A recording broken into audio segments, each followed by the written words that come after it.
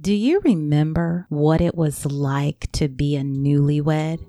And right now I'm speaking to all of you who are maybe 5+ years into your marriage. Do you remember the newlywed season of your marriage? Have you ever thought to ask a newlywed couple just a year into marriage what he or she is doing to begin the recipe for a healthy union? Better yet, have you recently observed and in the grips of new love couple interacting? The legalness of their forever love is intoxicating, so they're giggling, they're holding hands, they're offering sweet kisses all throughout their interactions just because they can. What you are observing is an ingredient of marriage that often gets pushed to the wayside or to the bottom of the pot as other ingredients like spoonfuls of financial disagreements come in, dashes of sarcasm, unresolved conflicts, issues from the past, and maybe even that bitter flavor of the silent treatment. And don't forget the regular dose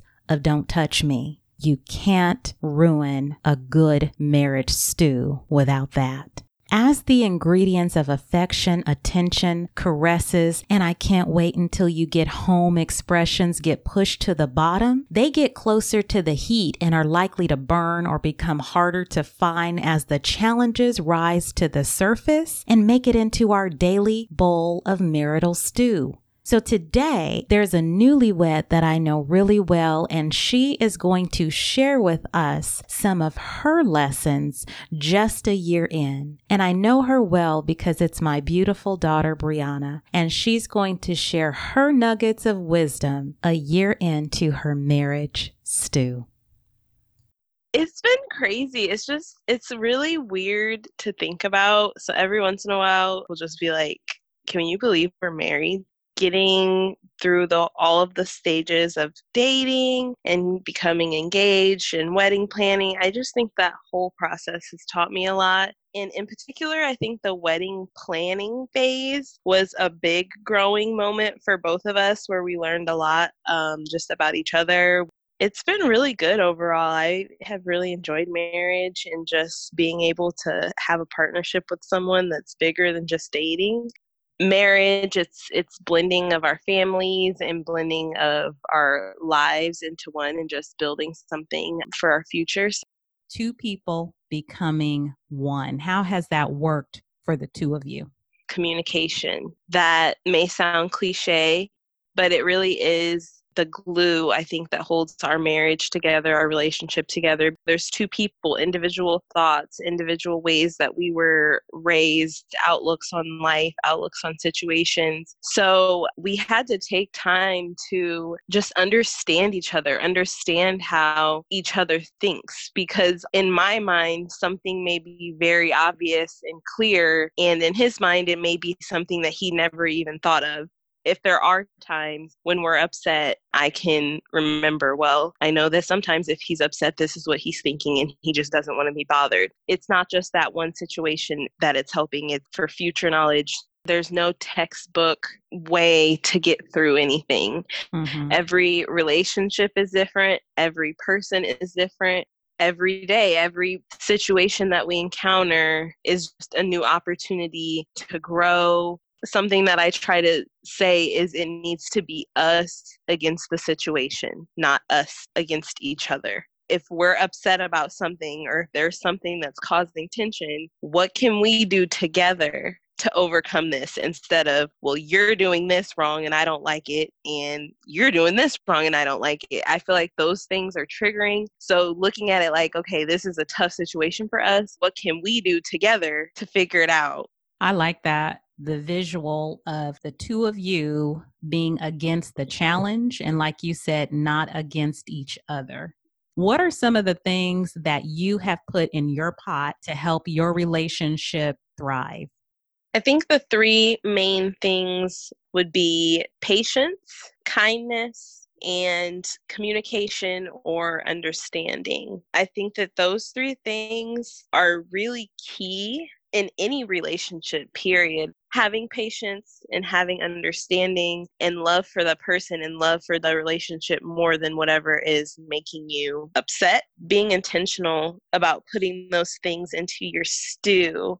What would you share with wives in general that you feel are nuggets of new love that maybe those of us that have been married 5, 10 plus years, maybe we've forgotten to get back to the basics of some of these things? Meet each other where you're at. Communicating with each other. I know I've said that a million times, but truly communicating, not talking at each other and waiting to get your point across, truly listening to what they have to say, digest it, try to understand their point of view, and then respond. I know that there's so many things that can just happen in life that make your marriage just kind of like another thing on the to-do list, but remembering why you're married, it's easy to let life take control and then let everything else go to the back burner, because I know how that is. And we don't even have nearly as many distractions as a lot of people do in their marriages. So who do you want to be as a wife? I want to be loving, understanding, and encouraging, but I also want to be all of those things to myself. Taking care of yourself is just as important as taking care of your relationship. So yeah, I think that I just want to be an overall better person for myself. And I think that that will reflect in who I am as a wife.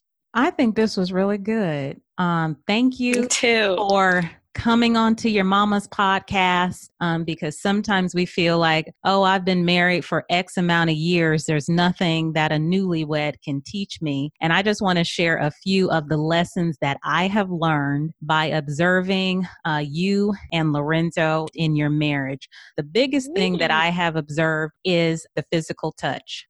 There was a time where the two of you were visiting and you were having a stressful situation. I think it was, with the car accident that you were in some years back. Mm-hmm. And we were having some conversation about that. He just reached over and started massaging your shoulder as you were talking about it, just automatically without any thought or request. He did that. I've observed you just on the phone with him when he was going through a stressful time, barely saying anything because you were just listening, offering a few words of encouragement to him. And I've just observed, most of all, the two of you always together, which means that you enjoy each other's company. And if that's not a lesson for those of us that have been married 10 plus years, I don't know what is. So if you're listening and you feel like, what in the world can a wife that's only 1 year into her marriage, what can she teach me? Being a good listener and spending time together and liking it, because there's some couples that don't want to be in each other's presence.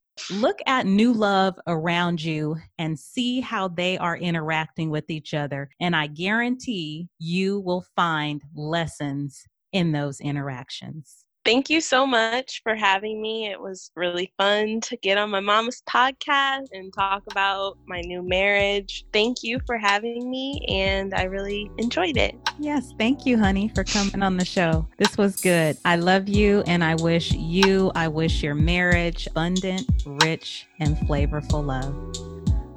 Whether you see yourself as seasoned in marriage or just at the beginning, don't underestimate the power of the flavorful nuggets of wisdom from those around you. As years go by, we often make the mistake of brewing the same old recipes of love. Those things we said and did at 5, 10 plus years in, we continue to do and then wonder why we no longer want to eat from that stew. A new flavor is needed. As wives, as partners in love, we don't stay the same. We change, and so do our spouses. The transformation of us needs to be reflected in what we are doing day to day in the kitchens of our marriages. Each day, consider looking at your marriage with new eyes and an openness to creativity and experimentation with your recipes. I'm not saying that every day is going to be a 4-course meal of robust interactions and passions. That's not reality. You may only be able to pull that off on the special occasions throughout the year. But what I am saying is that each day can include a breakfast of grace and forgiveness from the night before, a snack of love because he is your core, a lunch of positive communication on your break, and a dinner of intimacy when the kids aren't awake. It's it's allocating time for daily relational nourishment that your marriage requires to be sustained and well-maintained today, tomorrow, and the years to come. Thank you for tuning in. I hope you found value in this conversation. Keep in mind that the information shared is not a substitute for services from a licensed mental health provider or medical professional. If you are enjoying what you're hearing, don't forget to follow and share the podcast, and tune in next week for another Marriage Matters conversation as we're pulling back the layers of who we are, who we want to be, and how to become her.